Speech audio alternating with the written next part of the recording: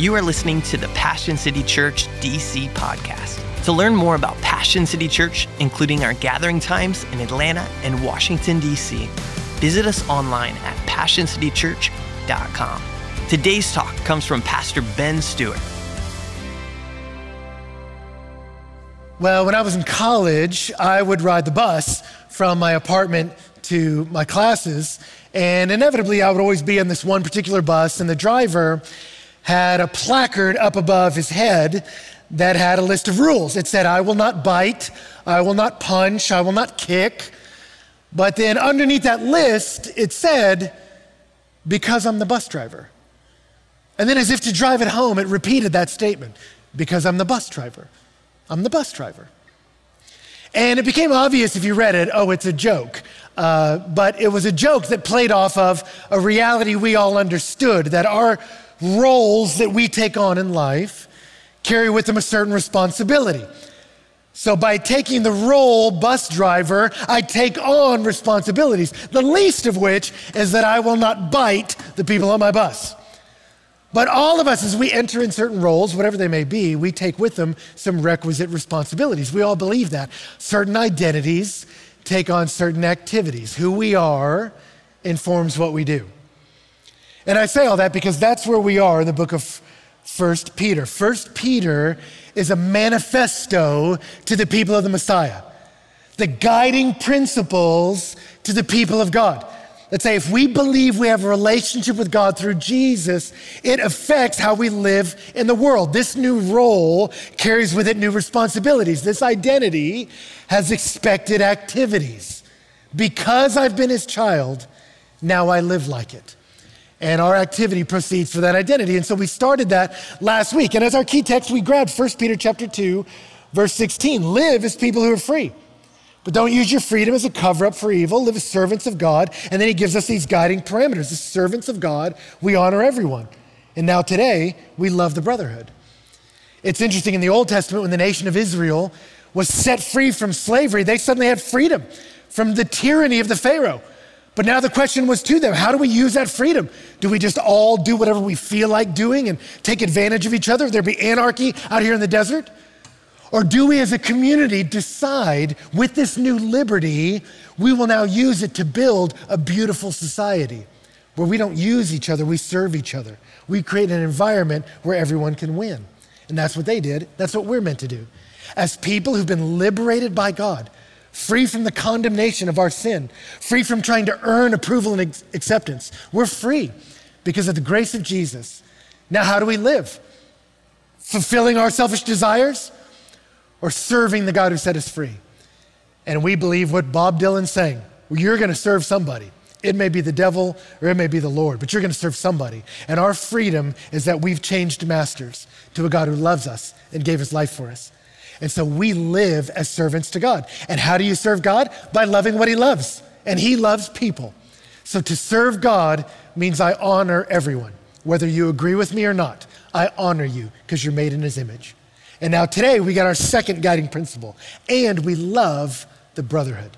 I honor everybody, but there's a particular class of people that I set my unique affections upon. I love the brotherhood. And by brotherhood there, he's talking about the church, brothers and sisters in Jesus. And 160 times in the New Testament, the people who put their faith in Jesus are called family. God wants us to see each other that way. We're family. And as family, we love each other.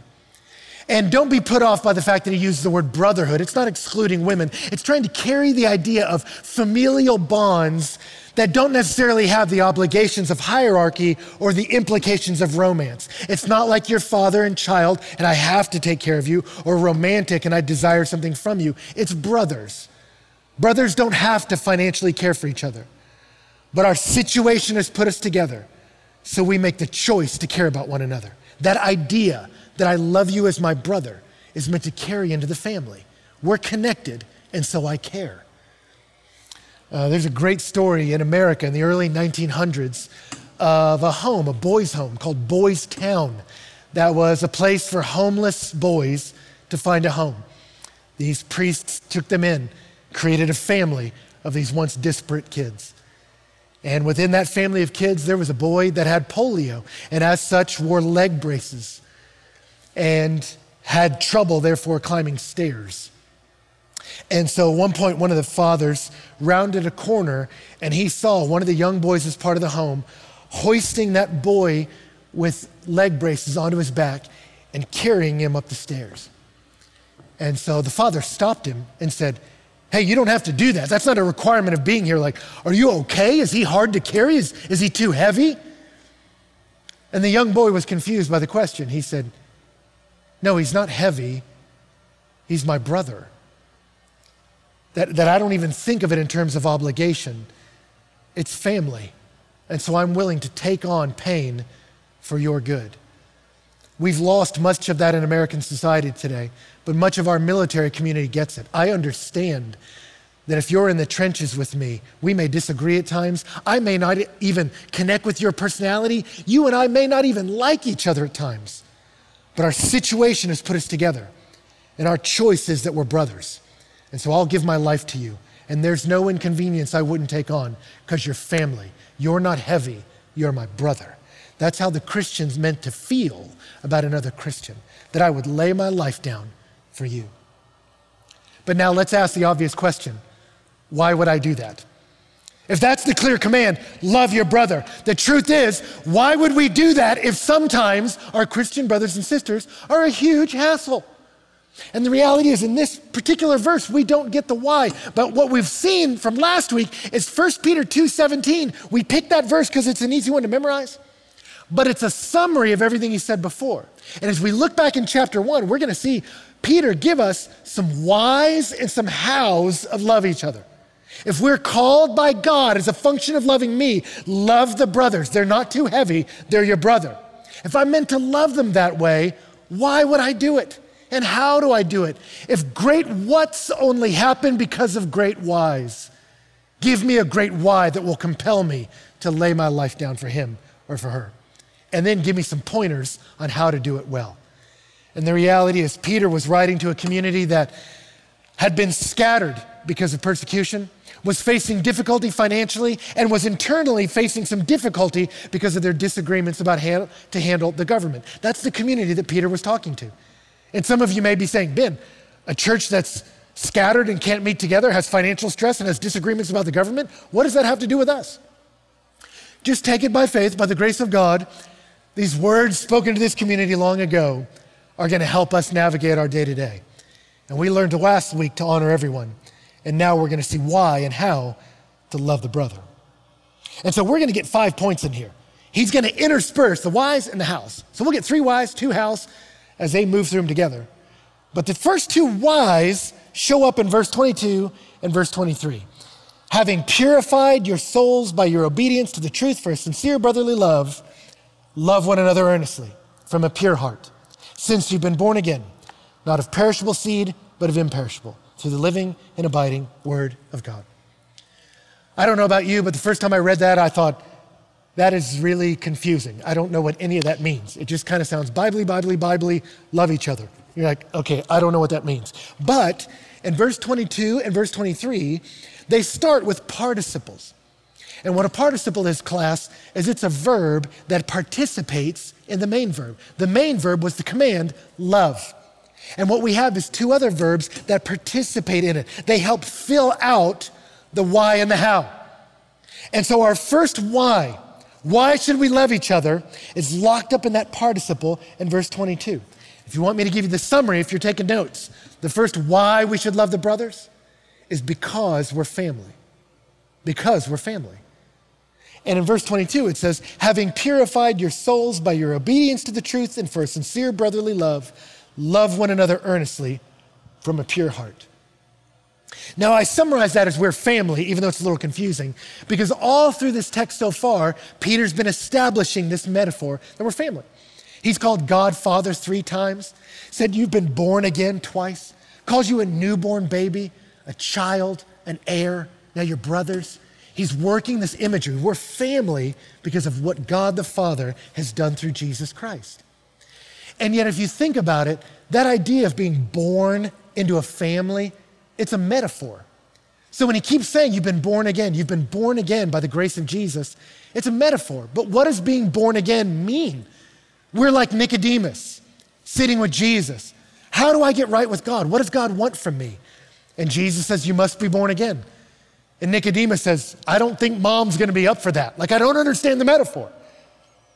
And what you're seeing in verse 22 is Peter is explaining in very practical terms what happened when you and I were born again, when we became children as adults in the family of God. He says, having purified your souls. That word purify means to consecrate, to set apart. It means I was out here and now I've moved over here. I've been set apart into something. Positionally, I've changed. My identity has been adjusted. My role has been reversed. I've become something else. I consecrated myself. I was out in the public square. Now I'm personally in this relationship. Something shifted in me and I've never been the same. I consecrated my soul. Well, how did you do that? He says, by your obedience to the truth. You heard the truth. Someone spoke a word to you, a message, and you believed it. And not only did you believe it, you obeyed it. That's a richer word. It's not just that I intellectually assented to some facts. Yeah, I think that's true. It's that I heard them and I thought that's right. And my life changes as a result. Actually, everything about me changes. I don't just hear this word, I put myself under this word. I obey it. I don't hold this truth. This truth holds me. And so you go, well, what's the truth that changed everything about me? Well, you unpacked it in the previous verses. Knowing that you were ransomed from the futile ways inherited from your forefathers, not with perishable things such as silver or gold, but with the precious blood of Christ, like that of a lamb without blemish or spot. He was foreknown before the foundations of the world, but was made manifest in the last times for the sake of you, who through him are believers in God, who raised him from the dead and gave him glory, so that your faith and your hope are in God. What's the truth you know that changed you? I know that Jesus Christ ransomed me. He saved my life. He bought me out of jeopardy. How did he do it? He didn't pay for my ransom with gold or silver. He paid for it with his blood. He bled out for me so that I could live. I read that text and I think of dinner parties. I just imagine being at a dinner party and whenever you've shown up at one, inevitably you start introducing people to make connections. Someone's introducing someone to you and they always tell you who they are to them and you have a requisite emotional response. Hey, I'd like you to meet my colleague. Well, I'd be delighted to. I'd like to introduce you to my boss. Oh, okay, good to meet you. Hey, this is my sister. Oh, that's cool, you in town? But imagine being at a party and saying, hey, I want to introduce you to somebody. He saved my life. I'd be dead if it wasn't for him. I guarantee you, whatever party you're at, whatever that guy says next, this will be your most interesting anecdote all night long. I'm meeting the person who saved your life. And what Peter's saying is Jesus Christ wasn't some motivational figure that got sideways with the wrong people and ended up martyred. That what he did on earth was transactional. He lived a perfect life for me. And when he went to that cross, he was doing something for me. He lived before the foundation of the world, but he became manifest for my sake. He came here for me. He understood my sin was going to condemn me. And so he took that condemnation on himself. He understood the punishment for sin was going to land on me. So he stepped in front of me and he took the hit. He bled out for me. He died so I could live. He laid down his life for me. And when I understood that what he did on the cross purchased freedom for me, purchased family for me, did something to me. I didn't just hold that truth, it held me. I didn't just hear that truth, it changed me. It set me apart to be something new.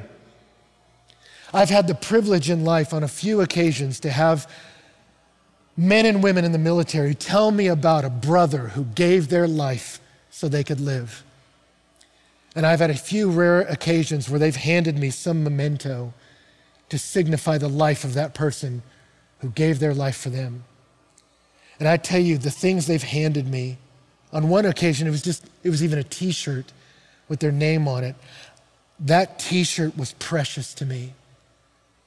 And constitutionally, it's just a shirt, but what it represents that somebody loved me so much, they would give everything they had so I could live. And you're handing me something that represents that? This is precious to me. I'm gonna put it in a place of honor in my house. We honor something like that. There's nothing more precious than giving your life for someone. And the truth we heard is that Jesus Christ, the God-man, gave his life for you and for me. And when you heard that truth and believed it, it changed you. And that's why we get baptized. And in the Old Testament, in the early church, they would position it as dramatically as they could. They said, it consecrates me, it changes me. When I understand he gave his life for me, they would come to that water and strip off every insignia that represented their old life. They would enter that water with the picture of I'm buried with him and I rose with him. And then they would step out wrapped in a new clothes. Everything about me changed because of him. And then when they would step out, there would be waiting on this side of the water a whole community of people. And it was the community of people who understood what Christ had done for them. It was the community of Christ. It was the family of faith. The idea was when I committed myself to him, when I rose from the water, I suddenly introduced myself to everyone else who he laid his life out for. I suddenly became a part of a band of brothers knit together because of the sacrifice of Christ. I've been consecrated by my obedience to the truth into a sincere brotherly love. What Jesus purchased was my participation in his people. I became part of a brotherhood, part of the family of those who knew what it was to have their life laid down for him. Jesus Christ, on the night he knew he was going to the cross, what's the one thing he talked about more than anything else? I want you to get along. I want you to love each other. Do you love me? Any love you feel for me, extend it to one another. When he was hanging on that cross, he looked down at his mother and one of his disciples, and he said, son, behold your mother. Mother, behold your son. With his last breath, his concern was, any care you have for me, extend to each other. The heart of our King was love each other. And when we understand that, then we know to serve him is to love us. We've been consecrated unto a sincere brotherly love. What he wants is for you to get along. For me as a dad, what I want for my kids is for them to love each other. And Jesus says, I gave my life to create an us. Now I want from us is to love us, love each other. Let it be brotherly, let it be an affection that's familial, and let it be sincere. Don't you be fake. Don't let it be marbled with resentments. Don't let it be cracked with hypocrisies. I want you to actually, really love each other. I love that word sincere. It's the Latin word sincere, without cracks. It's a marketplace term talking about pottery. That if someone was going to sell pottery in the marketplace, you don't know if they might have dropped it before and cracked it, because if they did, sometimes they would just kind of glue it back together and cover it with wax. So it would be constitutionally weaker. It would fail you when you put something in it. But they would just kind of cover it and try to sell it to you full price. And so if you were buying pottery, you would submit it to what was called the heliocrines, the sun test. You would hold it up to see, is this thing have integrity or is it cracked?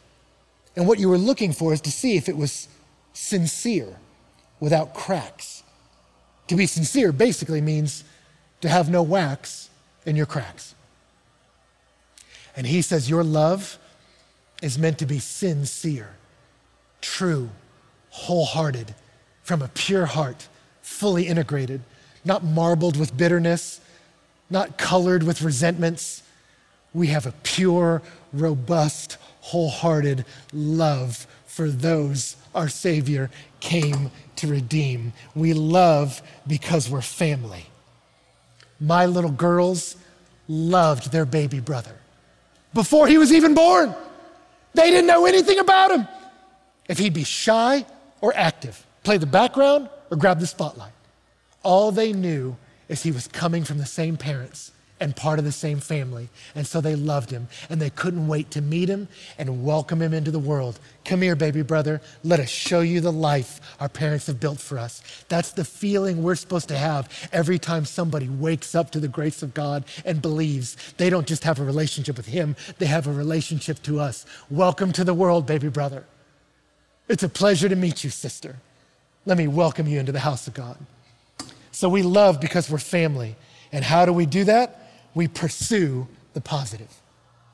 He says, love one another earnestly from a pure heart. And that's the command. He's made you for the sincere brotherly love, so you own it. He gave it to you, lean into it. He purchased the family, you pursue it.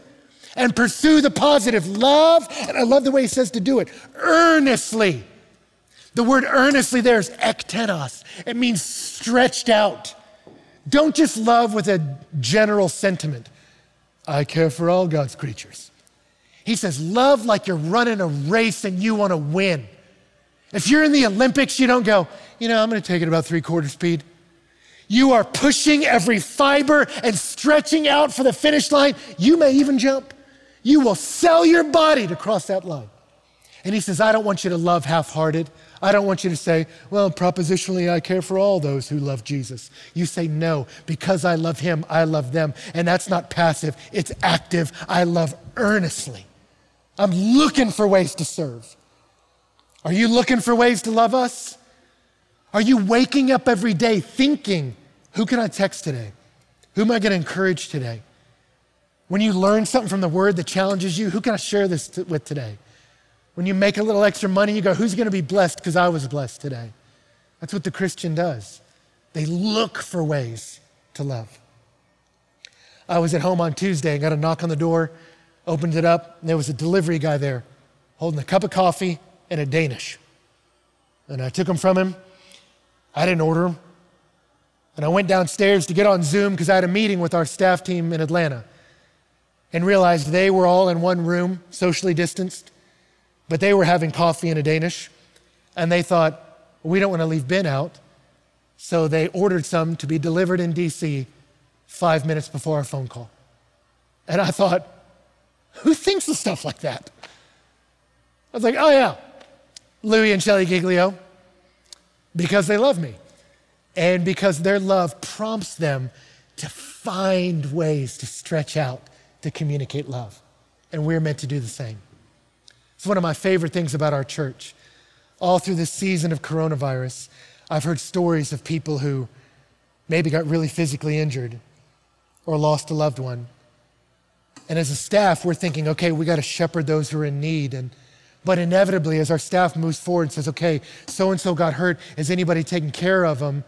As we ask their door holder community, they go, oh man, yeah, when we found out about it, there's folks that have already signed up to deliver meals. There's people praying for them. There's people bringing lunch and dinner. We're coming around them, people writing notes. Oh yeah, this person's grieving. We're taking care of this in their house, whatever.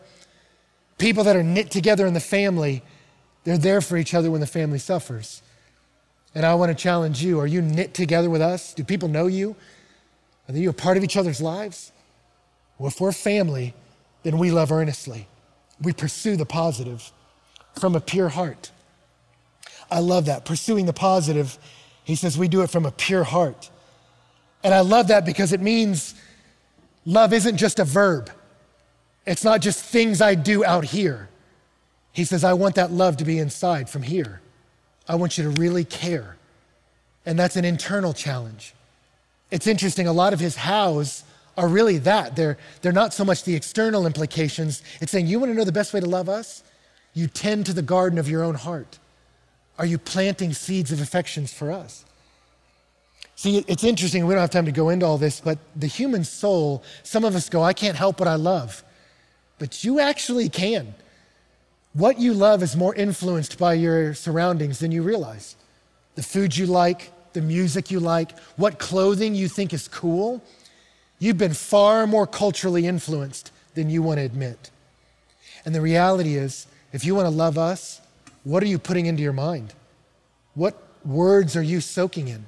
You're meant to tend to the soil of your heart, to think about the fact that Christ purchased us, to think about that Christ died for that coworker, to think about that same Jesus that loves you, loves him.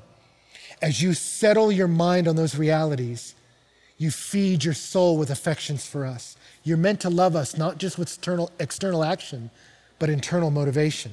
You pursue the positive, and here, I want a heart that loves so that I have a life who loves. And why do I do that? Number 3, is because we're family forever. We're family forever. We're family, so we pursue the positive because we're family forever. That's what he says in verse 23. Since you've been born again, not of perishable seed, but imperishable, through the living and abiding word of God. And then he quotes Old Testament text about how flesh is like grass, grass withers and dies, this seed doesn't. He says when the seed of the word of God, that truth landed in you, it sprouted into life. And what it created exists forever.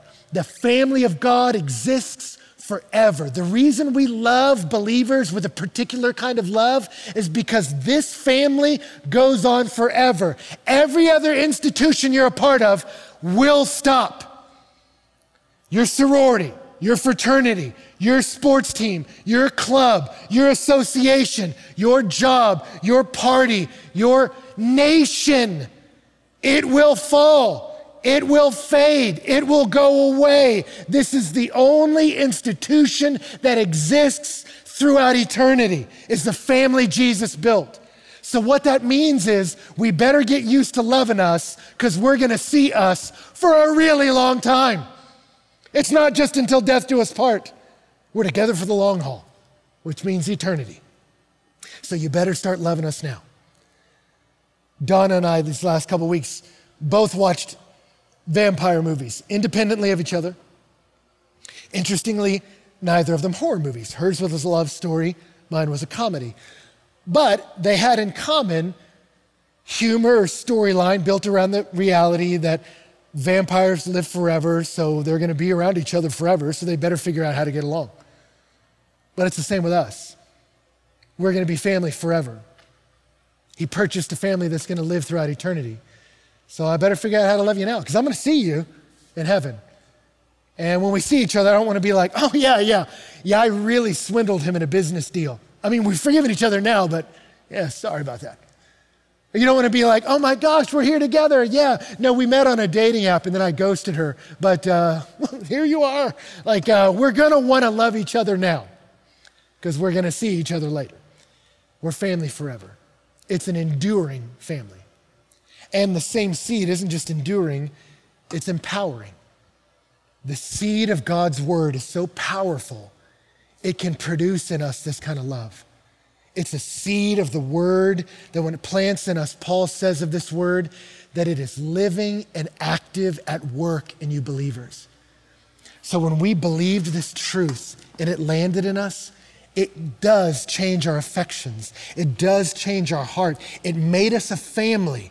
So we pursue love earnestly. It made us a family forever. And so we lean into that. And here's number 4, your next how. So we uproot the negative.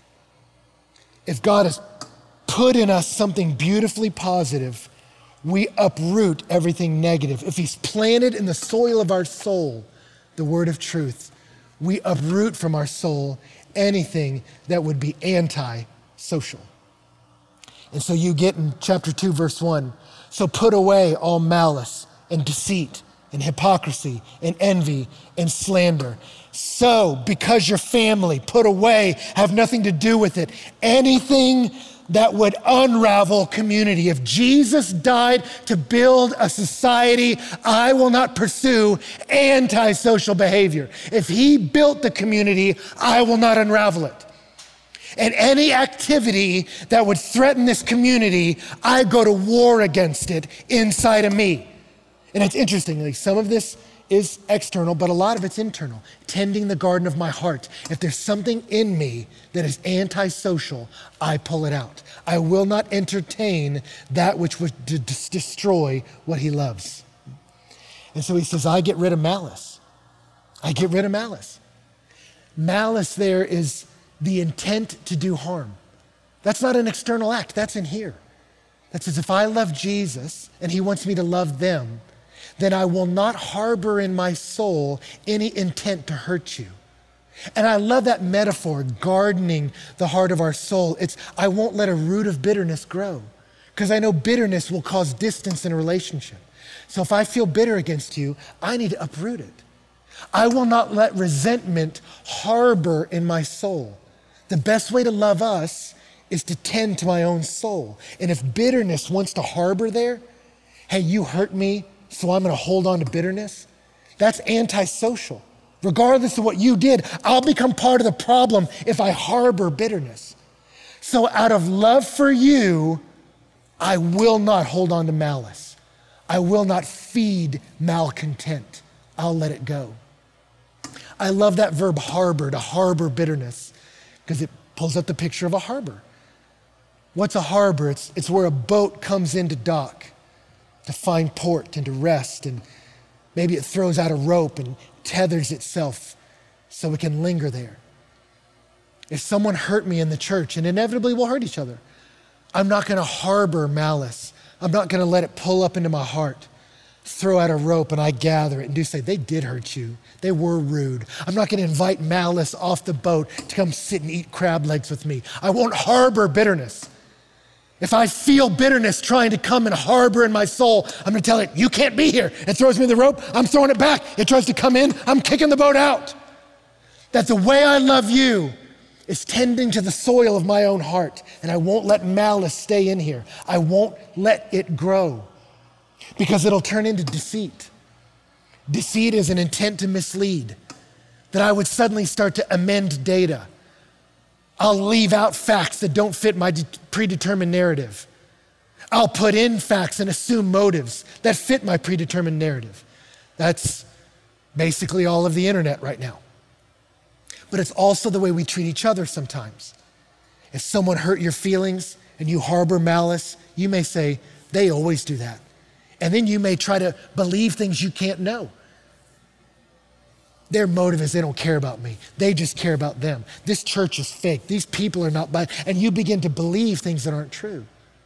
And so then maybe when you talk to people, you say things like, oh, that person doesn't care about us. You don't know how they feel. You're assuming something you can't know. Or maybe you meet somebody and they hurt your feelings, and so when you're talking to them, you amend certain data you share with them. You don't tell them all the facts about a situation. You lie.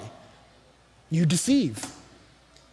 It's interesting, the book of Proverbs calls lying the opposite of love. If I love you, I want the truth for you. Why? Because the truth helps you orient to reality. So if I hold back from you some facts about reality, I keep you from being able to progress.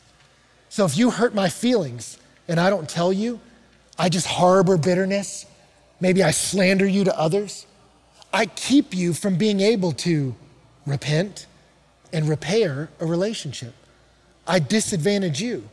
You might have hurt me initially, but my choice to deceive you and harbor resentment, now I've become a cancer in the church. And Peter here is saying, you wanna love us? You pursue the positive and you uproot the negative. There's gonna be some sinister desires in you that will lead to some deceptive practices outside of you. We don't do that here. We speak the truth in love. I can tell someone, hey, when you said this, it hurt me. And I'm telling you this not to make you feel bad, but because I value the relationship enough, I don't want this bitterness to become a root that grows into a tree that begins to separate us. I want to get past it so we can heal and the bonds of family can grow stronger. Love will lead me into hard conversations for the sake of the community Christ purchased. I don't harbor malice. I don't deceive. I don't have hypocrisy. I'm not gonna be fake. I'm not gonna play like things are fine when they're really not. I'm gonna not act like I love you when I really despise you. I'm not going to envy you or slander you. Slander means I'm talking nice about you to your face, but then I'm ripping you to other people. And I gotta tell you, church, this worries me because I see this. Someone post something online, and rather than calling that person or reaching out and saying, hey man, when you said that, it hurt my feelings, what do? We tell 10 other people, hey, did you see what so-and-so did? Did you see that? And maybe what they said was wrong. But what you're choosing to do is slander them to 10 other people. What are you doing? You are sowing disunity into a community God built unity in. You have now become a problem. You become cancer in the body. We don't do that. Out of love for him, we love us. And that means you uproot slander, which means you uproot envy. That's another one. Envy is I want what you have and I resent you for having it. You got more friends than me, so I don't like you. You got more followers than me, so I resent you. Envy's a dangerous thing.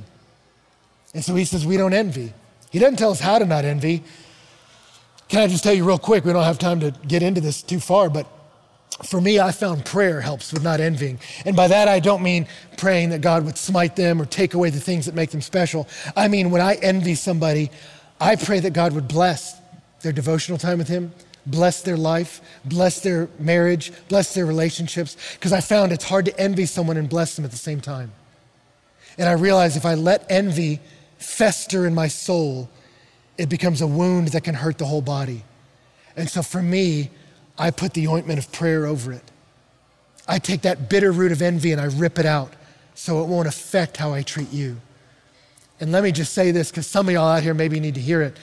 If someone's activity on social media is hurting your feelings, you need to pray before you post. And I would say pray before you post. We need to pray for each other and then seek what's the most redemptive way to love each other. I'm gonna uproot negativity. I'm gonna pursue positivity. Why? Here's the last reason. Because we're the place they meet God. Because we are the home they come home to. That's his last motivation. Why do we love the brotherhood so much? Well, Christ died, so we're family, and we're family forever. So we pursue it positively and uproot negativity. But ultimately, what he says here is when we love like this, it will make other people want to join us. And he wants other people to join us because he wants them to know him. And the way they will know him is when they see him in us. We are the home they come home to. Peter switches metaphors and he says, you put all this away because you come to him, the living stone, rejected by men, but in the sight chosen and precious. And you yourselves are like living stones being built up as a spiritual house to be a holy priesthood, to offer spiritual sacrifices acceptable to God through Jesus Christ. He says the reason why we love each other is when Christ laid down his life, when we come to faith, we're like stones he stacks together, and our love is a mortar that holds each other together. And the more we stack up as a loving house, we become this monument, but not just a monument to Jesus. He says we become a temple of worship to Jesus. Not a physical building, but our relational love. And it's a temple that's meant to be a priesthood. What did priests do? They helped others connect to God. He says what happens is as we love each other, we become a house that they come home to. We become a priesthood that reaches out to them, that says, come in here and see what we found. And no one wants to join a community that's rude. No one wants to be at a party that's lame. No one wants to join a family that's mean to each other all the time. So Jesus says very practically, love each other. Why? So that they'll see my love for them. If you can't do it for the sake of each other, do it for the sake of the lost. Do it for the sake of the people who are trying to find life in so many broken, empty, vacant places. And right now are desperately rowing in their boats in the dark, looking for a lighthouse to come home. Be that light. Be the city on the hill. By loving each other. They'll know it. They'll know we'll belong to him by the way we treat us. And when we love well, they'll want to come and see what we found. I love it here. We call volunteers, if you don't know Passion City well, we call them door holders because it's a metaphor. We hold the door open to invite you in to meet the God who changed us. That's what Peter's talking about. And when we met in person back pre-corona times, our first gathering would be at 10 o'clock, but our door holders would show up at around 5 a.m., the first ones. And they'd start cleaning up the Howard Theater from the party the night before. They'd get scent machines out to make it smell nice. They'd put up signage so that people would know where they were going. We cleaned up the sidewalk out front in the parking lot so it would be clean and pristine. They'd put on vests and stand in street corners so that people would know where to park, where to go to come in the building. They would greet people and say hi, and if you didn't know anyone, they'd walk you to a seat and introduce you to some people, get you some coffee. We loved people. And our church grew so fast. We've grown so fast. You know why? Not because of the physical building of Howard, as cool as a building it is, but because of the spiritual building of our love. And many people have come to me and said, I want to be a part of what's happening here. I see the way you love each other. Why is it like this? And you say, you know why we love each other? Because we're built on the foundation of Jesus Christ, who gave all for us.